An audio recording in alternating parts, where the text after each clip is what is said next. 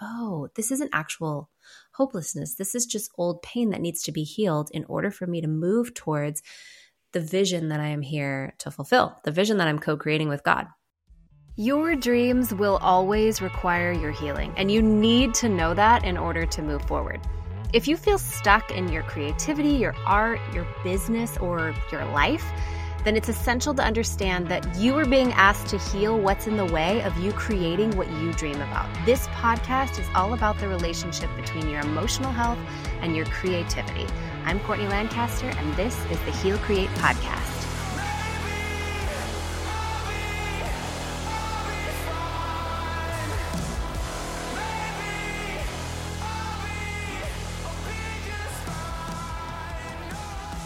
Hi, everyone. I am just sitting here going through some of my yearly playlists.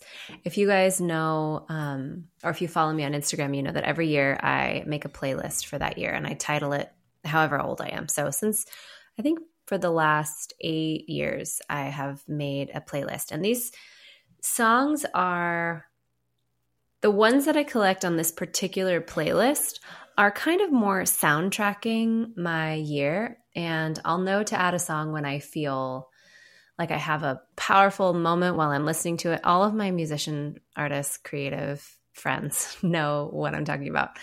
Where you just get some clarity for your life, or you feel really inspired, or a song comes on that just feels like it's telling your story as you're living it, and you're like, you feel so seen and heard. And so I was looking through some of my old playlists from quite a few years back, because those were some of my hardest, darkest years. My early 30s were really, really dark. I'm 40 now. And my early 30s were so much about healing, understanding what was going on with me, anxiety, panic, depression, understanding God and my relationship to religion. And there was just a lot of fear and bitterness and anger. And I'm a naturally pretty buoyant person. My friends would tell you. I get compared to the character Poppy from Trolls a lot. Because I do believe that we are powerful people and that we can change our narrative and we can move through things. And I also remember a time when hopelessness was so strong. And a lot of the songs that I collected from those years, I was just listening back, are a lot about, moving forward, a lot about perseverance or actually a lot about being rescued, like a lot of, worship songs about a savior and being rescued, and just a lot of stories and narratives that had to do with like the possibility of moving through the darkness. And so many of the songs that I collect now are like really vibrant pop songs. I do love my deep, dark side, but you find that you don't stay there as long. The more regulated that you are, that's what I found, and that there's just as much space for bright love songs.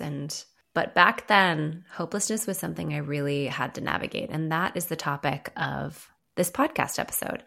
I'm going to be talking to you guys about hopelessness, about what's actually happening in your body when you feel hopeless, and about what to do with hopelessness, how to move through it. And the first thing that I want you to really understand if you are experiencing any kind of hopelessness is that hopelessness is actually a state of being.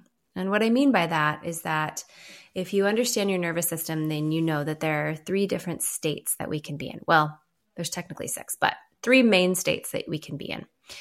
And we have our ventral state, which means your body doesn't feel any threat. It feels totally safe to be your authentic self. We have our sympathetic state, which is our state of anxiety and mobility, technically, but it's a lot of energy, a lot of racing thoughts, and a pretty severe game of whack-a-mole when it comes to problem solving. Like you think you're solving problems, but you're actually just concluding one, and then another one comes up in your brain. There's just a million unsolvable problems, and you perseverate maybe on one, for people that are more prone to like an OCD. I definitely have had those seasons. You kind of circle around and around and around, all healable. the last state that you go in is your dorsal state. And that means that your body is sensing so much threat or has so much unresolved threat that it's carrying that it basically says, let's shut this person down. It's not safe. You're not going to overcome this threat or this fear. So let's just completely numb you out, shut you down. It is not safe to hope in this state. This is where hopelessness comes from. So your dorsal state is your state of immobility, shut down. This is where depression is. It's anywhere from like apathy, restlessness, uninspired, all the way down to like despair, disassociation, and disconnection. And when you're in this state, it's kind of like, imagine you think that you hear a predator and you're walking through the woods, let's say. If you think you hear a predator, you're going to be like on alert, instantly in your sympathetic state. You're going to be like looking for things to solve, looking for like, can I run away from this predator? Is there really somebody here? Something that's trying to eat me? Do I have something around me that I could use to fight this predator? What could I do? And that would be you in your sympathetic state. Basically, your body's saying, oh, like let's zero in on this one potential life-threatening thing, and let's help you figure out a way to either fight or flee from this predator. That's what anxiety is. That's what being in your sympathetic state is. And the reason why it's so maddening for so many people is because something like 97% of what we're afraid of in the Western world never actually happens. Meaning in our Western culture, we aren't often out in the woods with potential predators stalking us. Not like our ancestors were, or not like some parts of the country. A lot of the things that we're afraid of don't actually happen. But because of our access to news media, and because we've got our eyes on so many different tribes, so to speak, across the world, and we hear the worst news because that's, the news that is out there, combined with having unresolved trauma, which will just keep sending these subtle signs of danger, danger, danger that collect and get bigger over time. Well, then that just puts our body in a state of thinking that it's actually being chased by a predator, when in reality, it's just your nervous system not feeling safe for whatever reason. So let's imagine now that the lion is now circling you. The lion is circling you and you cannot fight. You cannot flee. Well, what your brilliant body will do is it will say, okay, don't worry. What we're going to do is completely shut you down because, first of all, predators don't like dead prey. So maybe they'll pass you by if we can make it look like you're dead. This is what numbness, dissociation, lack of energy is. And second of all, if the lion does eat you, you'll be so numbed out that you won't feel it. So we're just going to completely drain you and shut you down, which ironically, it takes more energy to be depressed than it does to be anxious. That's why we sleep all the time. But basically, hopelessness lives here. So in anxiety, in your sympathetic state, you are going to have a lot of really quick, fast thoughts, like a fast-talking lawyer. You're going to be navigating a brain that is constantly trying to make sense of anything that might get you or anything that might make you afraid or be a threat to your livelihood, your relationship, your well-being. It's just constantly assessing for threat. That's you in your sympathetic state. And in your dorsal state, we're not going to have fast thoughts. We're not going to be constantly trying to solve something. Our thoughts are going to be a lot slower. They're going to be a lot lower in register, as if it was like a human person that was talking in a really hopeless voice. And they're going to sound something like, what's the point? It's never going to happen. It's hopeless. This is actually just your brain trying to make sense of how your body is shutting down.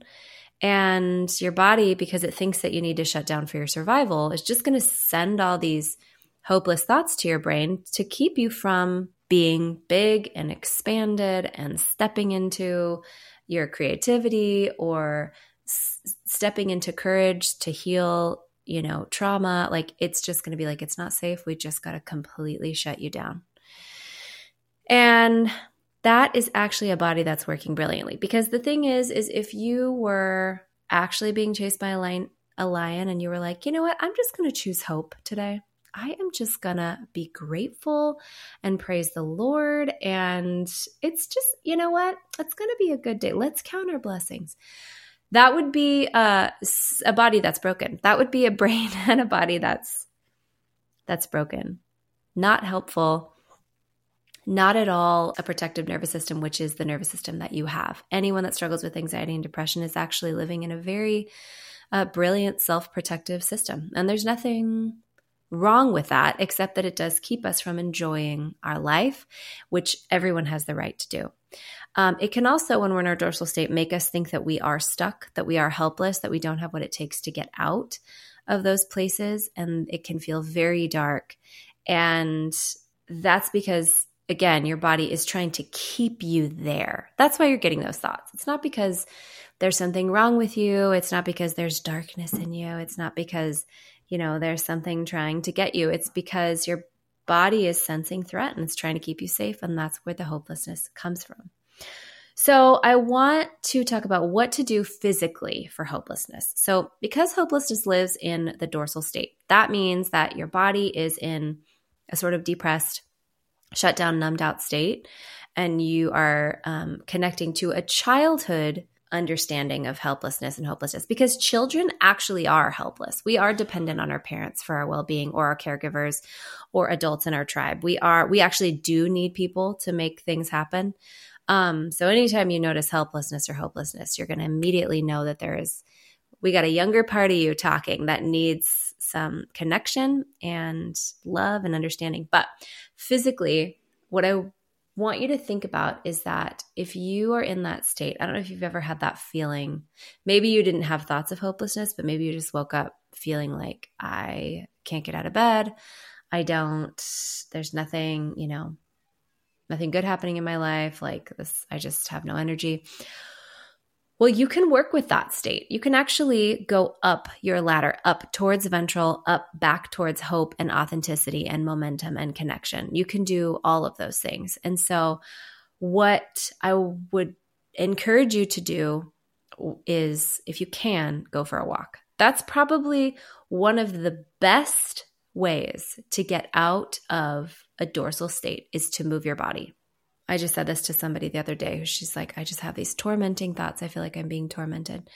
And I said, torment equals move your body. Always. Because if you're being tormented, most of the time, if somebody's being tormented, they're actually sitting a lot. They're thinking, they're journaling, they're trying to sleep and they can't. Like that's where tormenting thoughts happen, because your body's trying to get you to get up. It's like, this is dangerous. You're not okay. What walking does is it shows yourself, see, I'm okay. I can move along the sidewalk. I'm noticing things. There's so many benefits that I won't go over, and actually don't even know all of them, of walking, just taking a walk when you feel that hopelessness. Noticing it, remembering these thoughts are not mine. They're not coming from me. This is just a state. My body feels really scared. How can I help it feel safer? Walking. One of the best reasons to walk is for bilateral stimulation, which if you've ever done EMDR, you know that you're looking at usually their finger or a pen or something as they move it back and forth in front of your eyes as you're talking about a certain event. That helps you reprocess that event in your brain so that you can move towards safety, and it takes some of the charge out of the trigger. Well, walking does the same thing, because you're scanning the sidewalk in front of you. You're scanning the sidewalk back and forth, and that helps you reprocess hard things or painful things. Another thing that you can do is just gentle stretching, making something with your hands. So painting, baking, doing something with your hands helps teach your body that it's safe to be in the present moment. It also quiets the thoughts, which also sends cues of safety to your body. Watching something funny is really helpful. I don't know. Oh, I think it was Katie Nickerson. I don't know if you've listened to the episode that I did with her in the first season, but she is an incredible resource for understanding brain retraining and how to retrain your brain for safety. And she told me about how she will have a separate file in her Instagram account purely for collecting videos that regulate her nervous system. And that's genius, because so many times since she told me to do that, on days when I noticed myself in dorsal or in sympathetic, I would go to my regulating file on my Instagram and I would just watch only a collection of like the sweetest, funniest, most inspiring, collection of stories. And it really helps. So that's another thing that you can do. Or even Googling like your favorite comedian and just watching a couple of clips. Talking to a friend that isn't scared of your dysregulation, because that's all that it is. It's just dysregulation, just self-protection, can also be incredibly supportive and helpful too. Once you're able to kind of move towards or help your body move out of this state a little bit, see if you notice anything shifting. Do I feel a tiny bit better? 5%? It's okay if not. We'll just keep showing up for ourselves every day, right? But if you can, then there is inner child work that I think is really important, but sometimes needs support in order to do. And inner child work would just look like asking yourself, when do I remember, or do I remember feeling this way at a certain point in my past, usually in your 0 to 12 programming? This feeling of hopelessness, of no one's helping me, of it's never going to happen for me, of I'm never going to be okay, I'm never going to have enough money, or I'm never going to get well, whatever it is. Do I remember feeling this feeling in my body at any time when I was younger? And just letting your subconscious kind of bring up any memory that you can think of, or any old feelings that come up, and being with that for a little bit. So I would say either being with that in session with a, coach, counselor, therapist, or putting a timer on and just letting yourself remember and feel those feelings in a way that, and, unless it feels overwhelming, but in a way that you can bring compassion and curiosity. And we want to remember that this is an old story, that it's not true now, but that it lives in your body. This is something that we could say your inner child is kind of remembering, or it's just coming up in your, coming up to be healed, coming up to release. And that is how we resolve trauma over time, is we're able to be with these parts of us. When you're able to be with these parts of you for a little bit, then we want to come and connect to our power. Or I would say you could probably connect to your authentic, creative power before you do inner child work too. It's really important to, not just really important, I just can't emphasize enough. It's essential. It's imperative. It's the foundation of healing.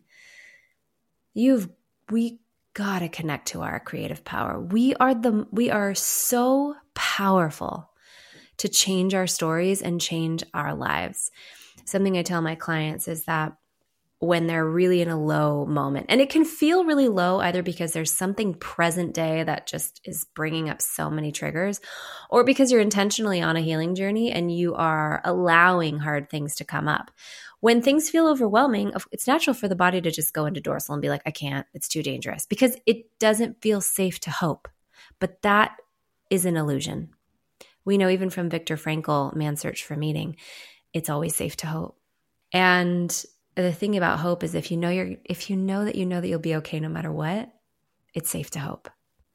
And your soul is untouchable. Who you truly are can never be hurt and has never been hurt. And connecting with that part of you, and just from that part of you deciding, okay, who do I want to be? Where am I going? It would be a really good time to ask yourself, reconnect to like what your vision is for your life. What are 10 things I want to say are true 10 years from now about my life? It's really important to connect to your vision, because it gives a lot of purpose to the pain that you're experiencing and the hopelessness that you're experiencing. Like, oh, this isn't actual hopelessness. This is just old pain that needs to be healed in order for me to move towards the vision that I am here to fulfill, the vision that I'm co-creating with God. It's so important to connect to that vision. Every single day, it's important. It really does give you momentum and capacity and clarity on all the really like the moments of suffering that you experience on the way there.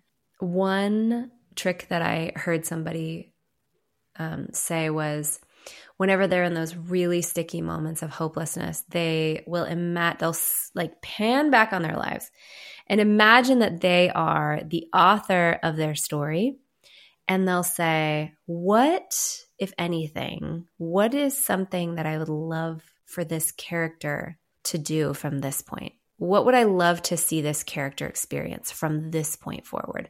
Another way is like if I was narrating, I've heard Bob Goff say this too. If I was narrating my life, it would probably sound something like, Courtney found herself in a really dark place, but she knew that she was on her way to healing, growth, love, transformation.